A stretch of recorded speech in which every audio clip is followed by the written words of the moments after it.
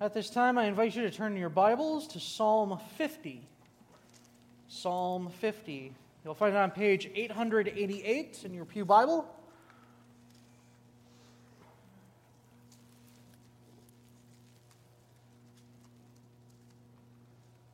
We will be reading the entirety of Psalm 50, all 23 verses. Before we read the word of the Lord this evening, let us pray that He would bless it to our profitability tonight. Let us pray. Dearest Lord and Heavenly Father, we come before you again in our time of evening worship, asking for your blessing. Be with your servant, help him to speak truth. Be with your people, help them to have ears to hear, hearts that are molded and shaped by you to pursue your will, minds to be engaged that they may learn from you. Lord, we ask that as we hear this word this evening, that you would be glorified, that your name be praised, and that your people would grow in multitude, as from this place light would bring forth light. This we ask in the name of our Lord and Savior Jesus Christ. Amen. Psalm 50, a psalm of Asaph. The mighty one God, the Lord, speaks and summons the earth from the rising of the sun to the place where it sets. From Zion, perfect in beauty, God shines forth. Our God comes and will not be silent. A fire devours before him, and around him a tempest rages. He summons the heavens above and earth that he may judge his people. Gather to me my consecrated ones who made a covenant with me by sacrifice. And the heavens proclaim his righteousness, for God himself is judge. Hear, O my people, and I will speak. O Israel, and I will testify against you. I am God, your God. I do not rebuke you for your sacrifices or your burnt offerings, which are ever before me. I have no need of a bull from your stall or of goats from your pens, for every animal of the forest is mine, and the cattle on 1,000 hills. I know every bird in the mountains, and the creatures of the field are mine. If I were hungry, I would not tell you. The world is mine.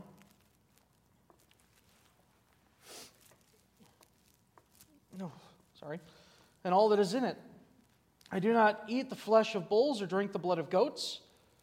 Sacrifice thank offerings to God. Fulfill your vows to the Most High and call upon me in the day of trouble. I will deliver you and you will honor me. But to the wicked, God says, what right have you to recite my laws or take my covenant on your lips?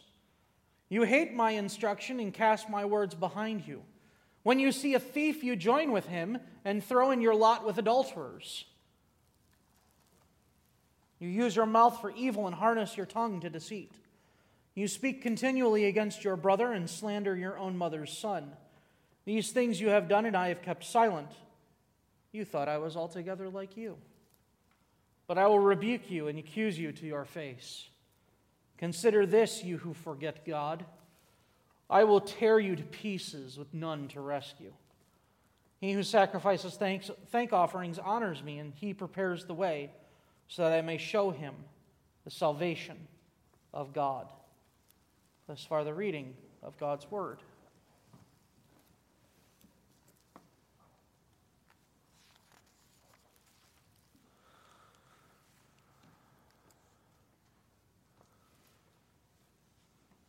When I was in high school at Illiana, I know another high school story.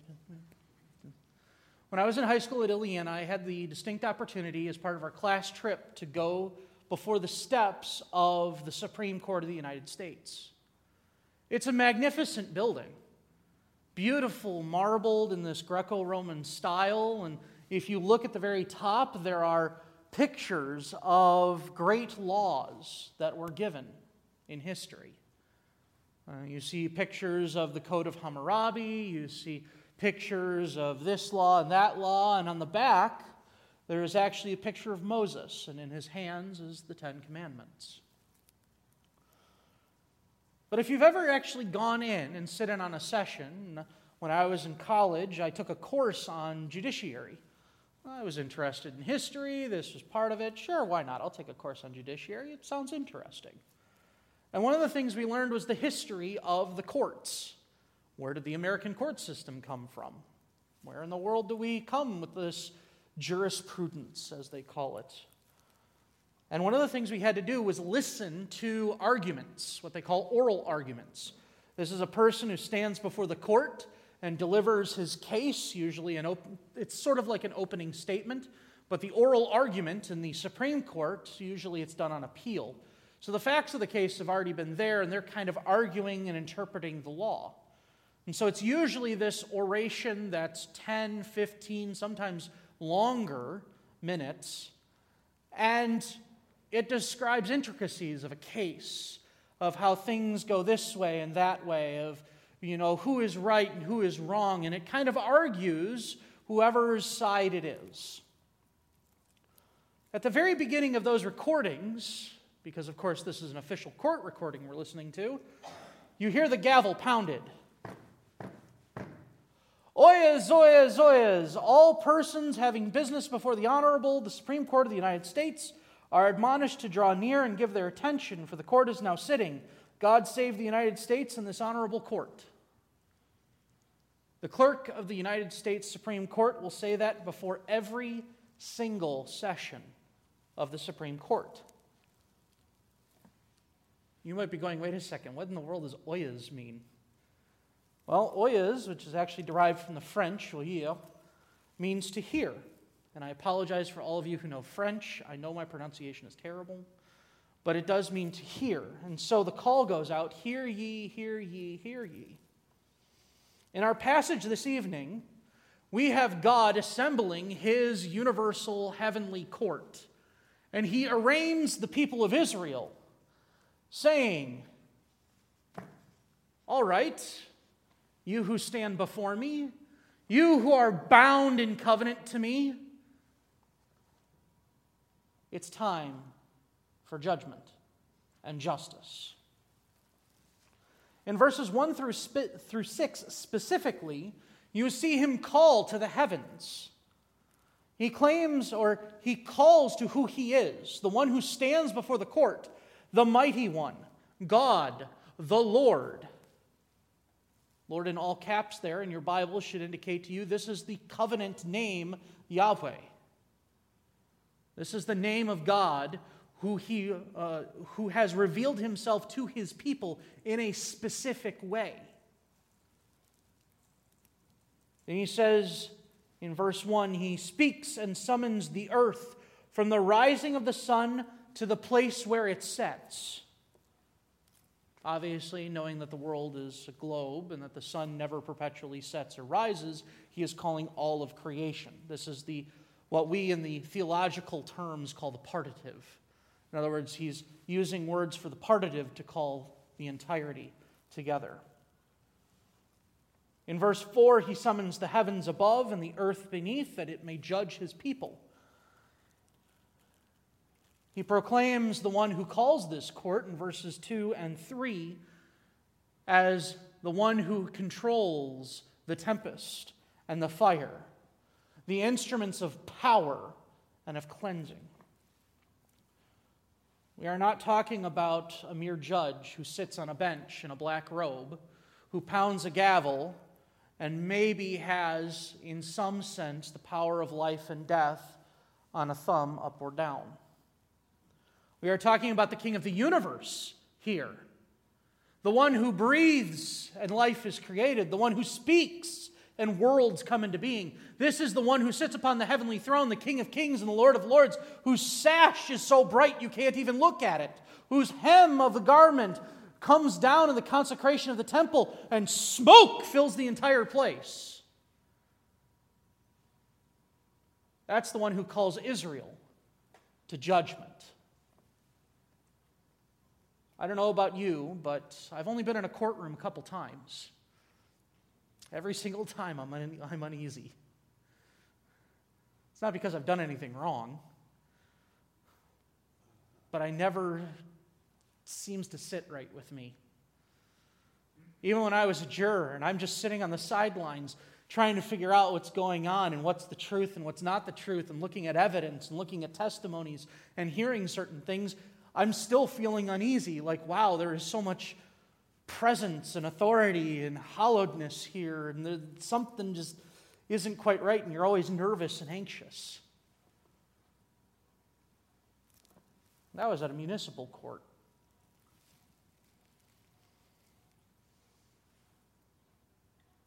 Now, I'm not talking about the Supreme Court, although I'm pretty sure if you were in the Supreme Court, you'd be nervous too. But now we're talking about the supreme of all supreme courts. We're talking about the heavenly courts of God. This is the halls of justice now in Psalm 50. You see, when God calls his people, he says, now you're in my courtroom. He calls the world as witness. Gather to me my consecrated ones who made a covenant with me by sacrifice. And the heavens proclaim his righteousness, for God himself is judge. The covenant lawgiver, he is the one that sits as judge. And God speaks to his people. He speaks to them in two specific groups. Notice this.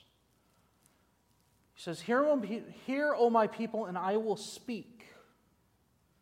And he addresses Israel as a whole.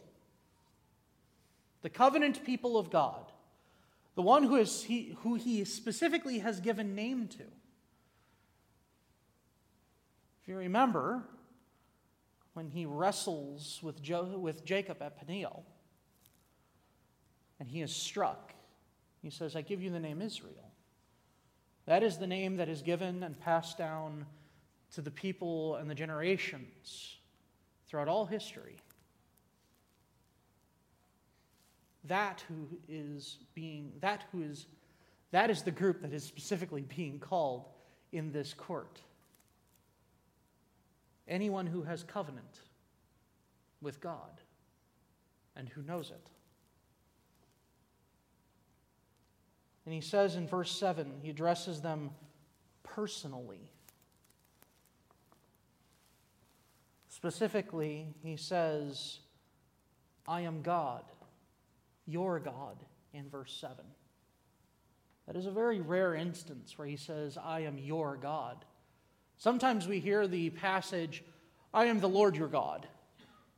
We hear it in the words of the Decalogue this morning. I am the Lord your God who brought you out of Egypt, out of the hand of slavery. He establishes the premise that he is the Lord, and he is not a Lord that is somewhere over there, through whose machinations the world kind of comes to be, or through whose machinations your life just kind of falls into place. This is your God, the one who calls you son and daughter, the one who specifically breathes new life into you.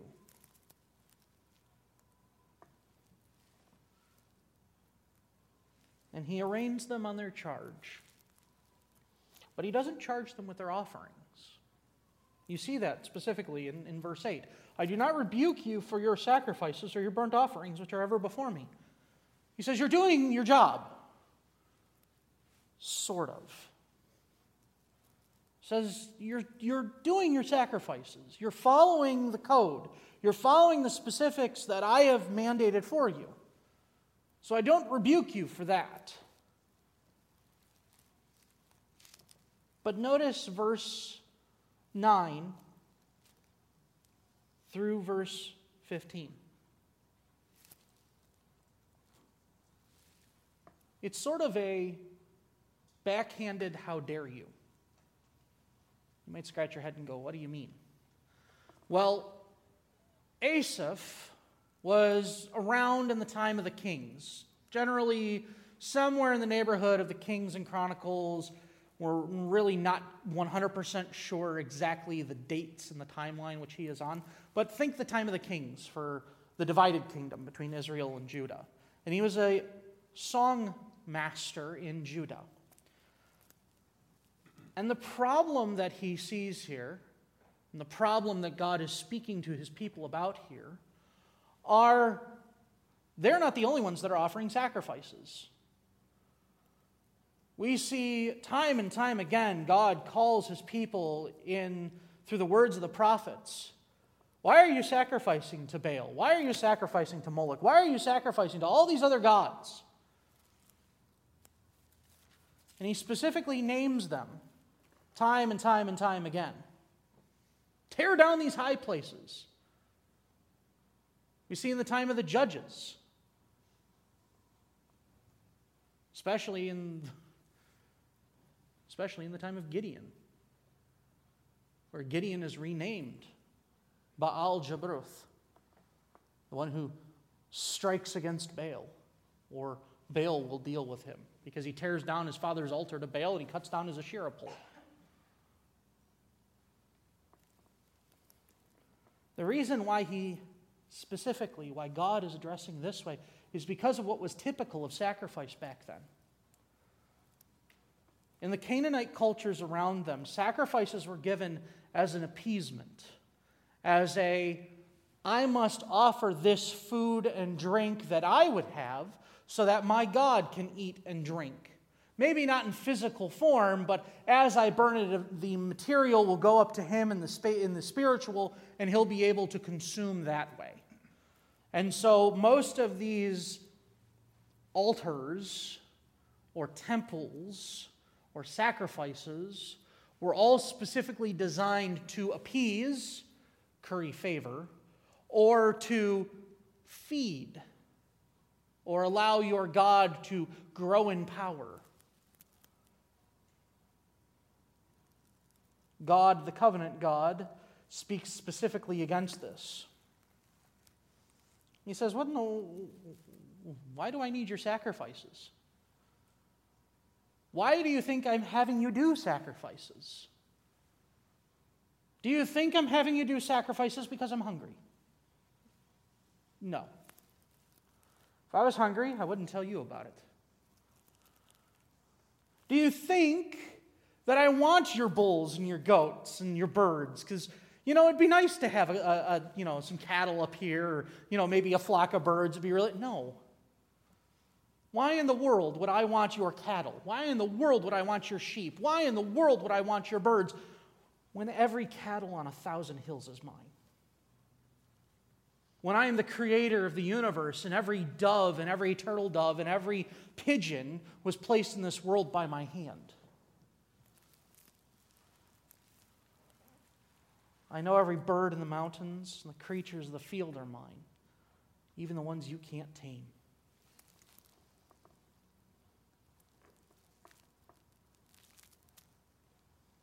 He specifically said, and God charges them for this, my issue is not that you're not giving offerings. My issue is the manner in which your offering is being given to me. You're offering sacrifices like the world offers sacrifices to their gods. You offer sacrifices because you want something.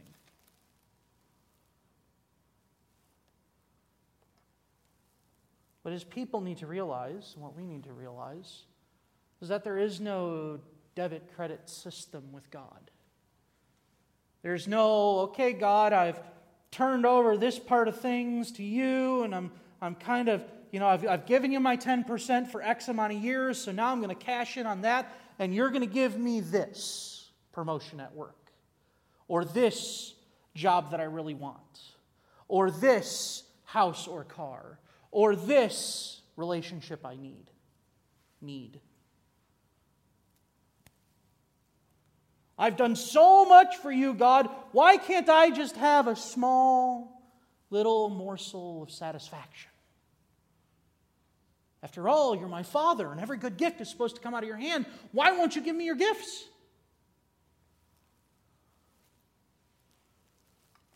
For those of you wondering, you'll never hear this sermon at a prosperity preacher's church.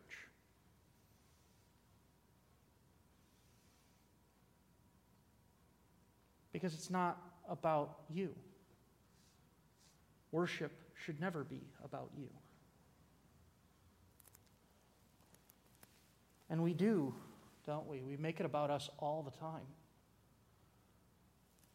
I'm reading a couple of different books at this time because in the adult Sunday school we're studying liturgics, worship right now. And it's very interesting to Michael Horton in his book specifically talks about worship and how worship in the American mind has specifically morphed. And how it's morphed into something that has become self-serving rather than self-sacrificing.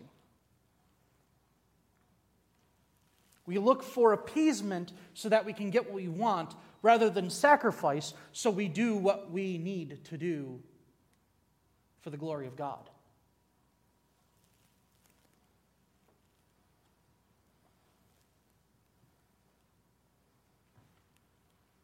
It's so easy for us to fall into that same trap, isn't it? Or let's take this a step further. How often do we, in worship services, go, wow, I really like that passage. I really liked what God was speaking to us there. I really like what God was singing in this song or how this was going, or you know what, I never really felt refreshed. But now, after being at worship, it's almost like I was in those green pastures and cool waters. How often would we rather point out, she couldn't get her kids to sit still. So distracting. Well, she just walked in off the street. Why does she look like that? Doesn't she know she's coming to church? Jeans in a sanctuary? Why did the pastor preach that? He repeats himself all the time. Guilty, I know. Why did we sing that song? It's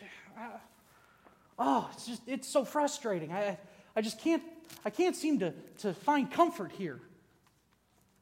Why do we have to hear about sin all the time? Why do we have to hear about death all the time? Why do we have to hear about this and that and the other thing? And all of a sudden, worship is no longer worship.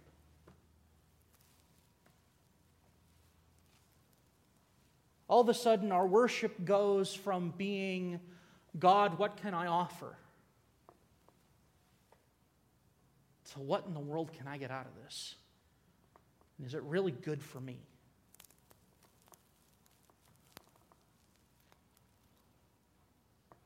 God rebukes his people, not because they're not going to temple, not because they're not offering their sacrifice. God rebukes his people because their sacrifice is about themselves.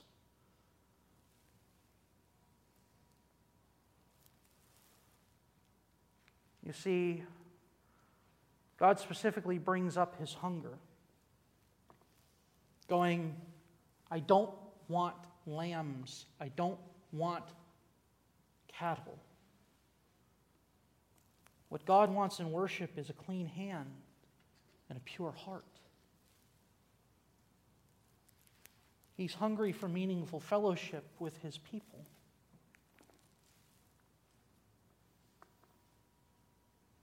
And I know I'm using illustrative and alluring language there. I'm not talking about literal.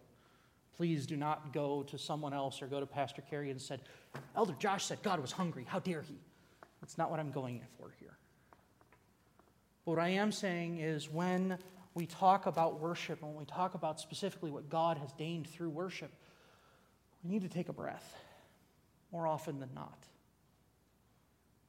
We need to realize what worship truly is. Worship can be the restoration of that broken fellowship that we have needed throughout the week. Worship is a time and place specifically ordained so that we can be with God again in service. God is not impressed with expressions of love and thanksgiving in the thousands and in the millions and in the billions and in the trillions of dollars. but rather like the widow's mite. The worship that God desires is a clean hand and a pure heart, where we pay our vows and we call upon Him so that He is near. And what do I mean by that? In verse 14, he says, sacrifice thank offerings to God. Worship should be primarily about gratitude. This morning, I specifically talked about we are justified. This is not our doing. This is what God specifically has done for us. If you had a hand in your justification, you could easily go, aha, God, see what I did? See what I did? And then you're putting yourself on equal playing field with God. No. New life is monergistic. Mono, one, gistic, origin. Monogenes, firstborn.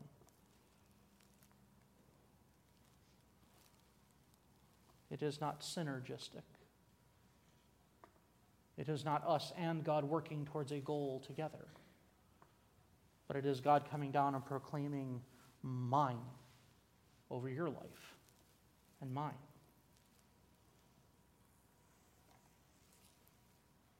God does not end there, though. He also calls to the wicked in verses 16 through 23. I should say specifically 16 through 21.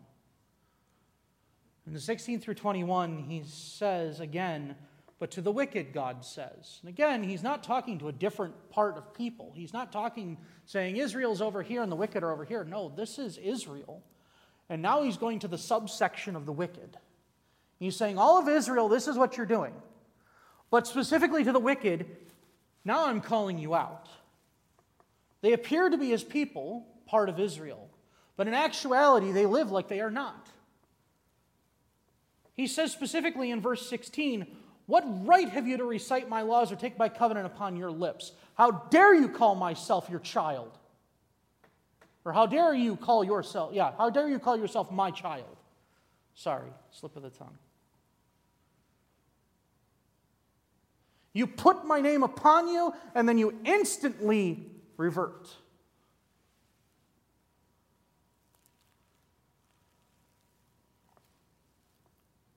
The fruit on the limbs of your tree is just as rotten as it was before. How dare you call yourself under my covenant? He specifically brings 5 charges against them. He says, you hate my instruction. You cast my words behind you. A breaking of the first commandment. You don't listen. You think you know, but you won't be taught. Second, he says, you join with the thieves and throw in with adulterers. You specifically break the 10th and the 7th commandments. And you do so willingly. And not only by yourself in private, behind closed doors, but you do so out in the open. With thieves. With those who break in and steal. With those who take portions of life from others that is not their own. You endorse it and you support it in violation of the name that you claim to have. Thirdly, he says you use your tongue for evil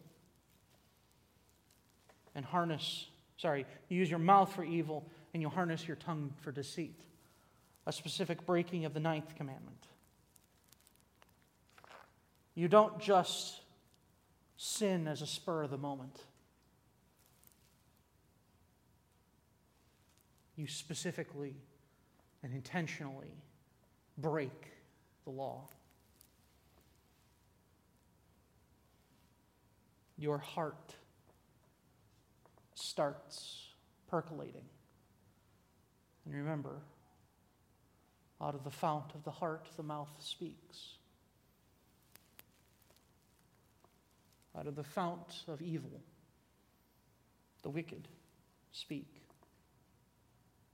And they plan and deceit. Fourth, in verse 20, they speak against their brothers. Not only do they break the fifth commandment, to honor father and mother, but the ninth commandment again. They covet. They slander. They bear false witness. They cut down. They ruin reputation, not only of themselves, but of their family. Well, I know so-and-so, but he's like this. Oh, you think you know my brother. Let me tell you about this. Doesn't matter if he's related to you or not. Doesn't matter if it's a friend or not. Doesn't matter if it's a brother from another mother. You hear about what so-and-so said about him?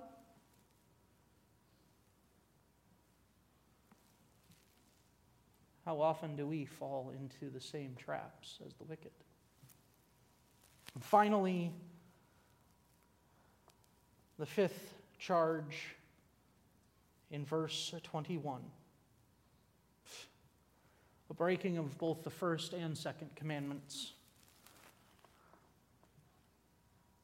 These things you have done, and I kept silent, and you thought I was altogether like you. But I will rebuke you and accuse you to your face.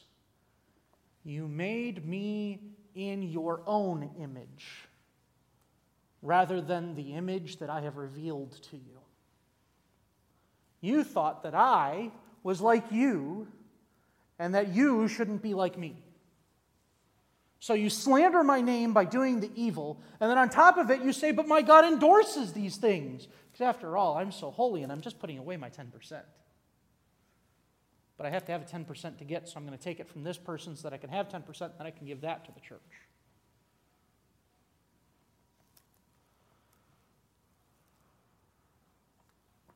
The charges here, in every sense of the word, are damning. This person here, with the fruit that they bear, deserves, and in right judgment and in just court, is condemned.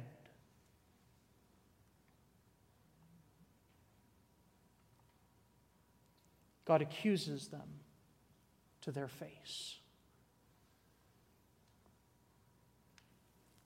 This is not a person that will see the salvation of God. Paul would later call this the wolf in sheep's clothing. Another way to put this would be the snake in the midst.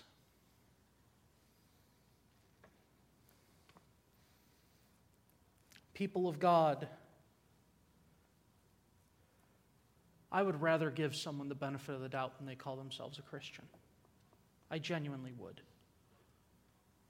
You bear the name of Christ, you have a certain responsibility.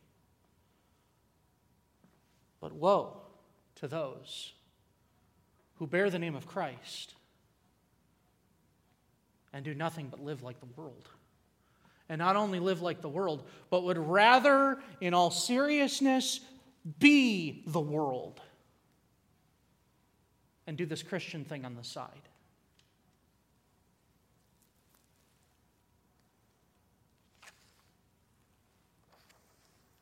Finally, in verses 22 and 23, judgment and justice is pronounced for both people.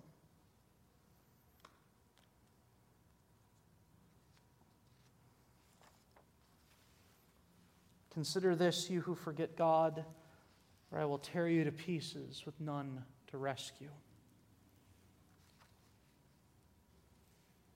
Even through this, there is still hope. There is still grace offered, even to those who, just through what we've read here, the 5 charges that God brings through, there are 8 of the 10 commandments here.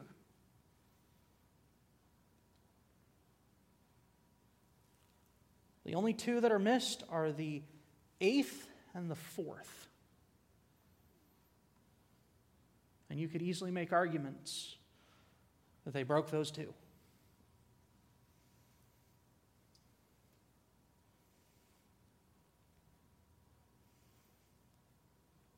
and yet grace is still offered. He says, don't forget, there is judgment. There is specifically judgment. You who forget God, I will tear you to pieces with none to rescue. There is no one who can rescue you from the hands of God. When Jonathan Edwards in his sermon, Sinners in the Hands of an Angry God, when he says, you are in the hands of an angry God and you are about to be dropped into a pit called hell, there is every seriousness in that. He wasn't just using an illustrative effect to say, oh, it's kind of like this. No, it's there. It's real.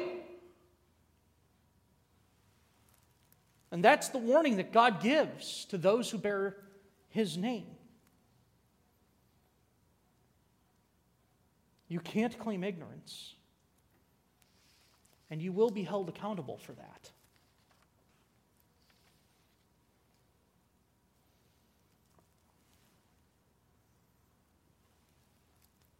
But He also says this: He who sacrifices thank offerings honors me, and He prepares the way so that I may show him the salvation of God.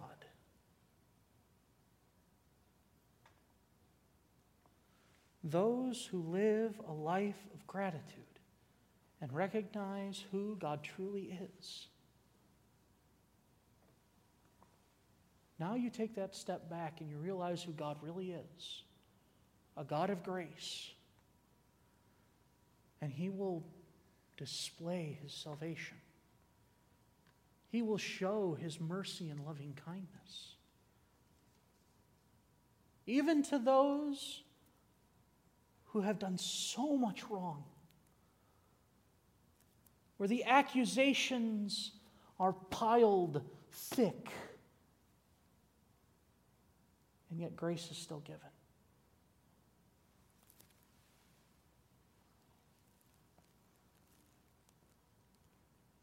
You see, the plan of God is grace.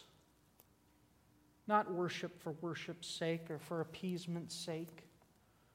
Not for just going through the motions and going, here's my offering, God.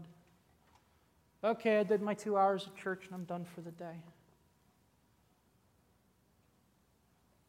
But rather, God's grace should be infused throughout your life. The worship of God should be inundated with grace. It should be permeated with mercy.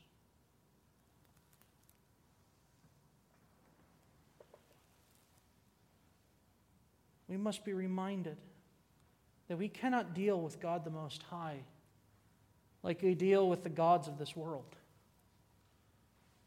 We can't just throw money at problems and they go away. We can't just carry influence with people or sacrifice things on the altar of being liked. God doesn't operate that way.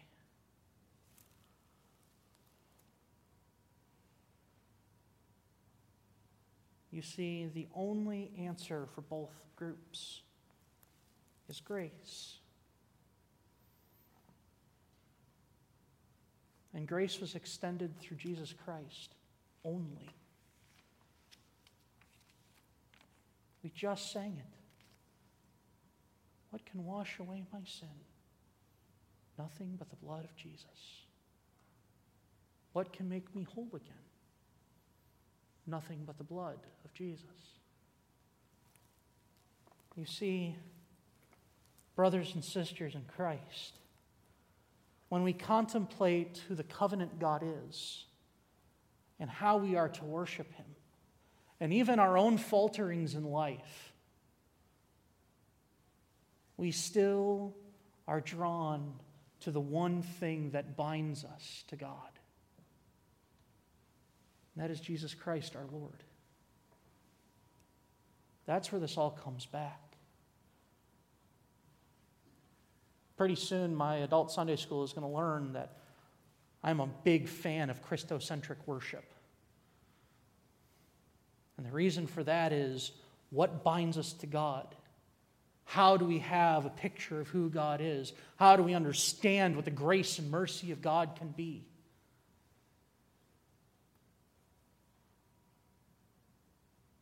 Because our high priest, who offered himself as a sacrifice for your sin, the one who sits on the right hand of the throne of God, which extends grace and grace in abundance, is nothing but Jesus Christ himself. So why is worship centralized on Christ? Why is it centered on Christ? Because Christ is the display of the face of God to all of us. The grace of God in each new day. And the mercy that we need to rise every morning. When God calls to his people in Psalm 50 and says, I am your God, worship me rightly, because my grace has been extended to you, even though you don't deserve it. People of God, brothers and sisters, let us together realize that when the white throne judgment, as it is called, in the end of all things, when Christ comes again and he separates sheep and goats, before that day, let us be reminded worship is to be centered on Christ because we've been given grace, even though we don't deserve it. Amen. Let us pray. Almighty Heavenly God, ruler of the universe, you who pass judgment on all things, and you who are coming again, we pray that we may be reminded of who you are and what you have done. That grace would be extended to us through Jesus Christ. That we may live, leaving this place in the power of the Holy Spirit, displaying your mercy to those around us. And when we come here again, may we worship you rightly, in spirit and in truth, with clean hands and a pure heart. This we ask in the name and in the power of our Lord and Savior Jesus Christ, through the operation of the Holy Spirit. Amen.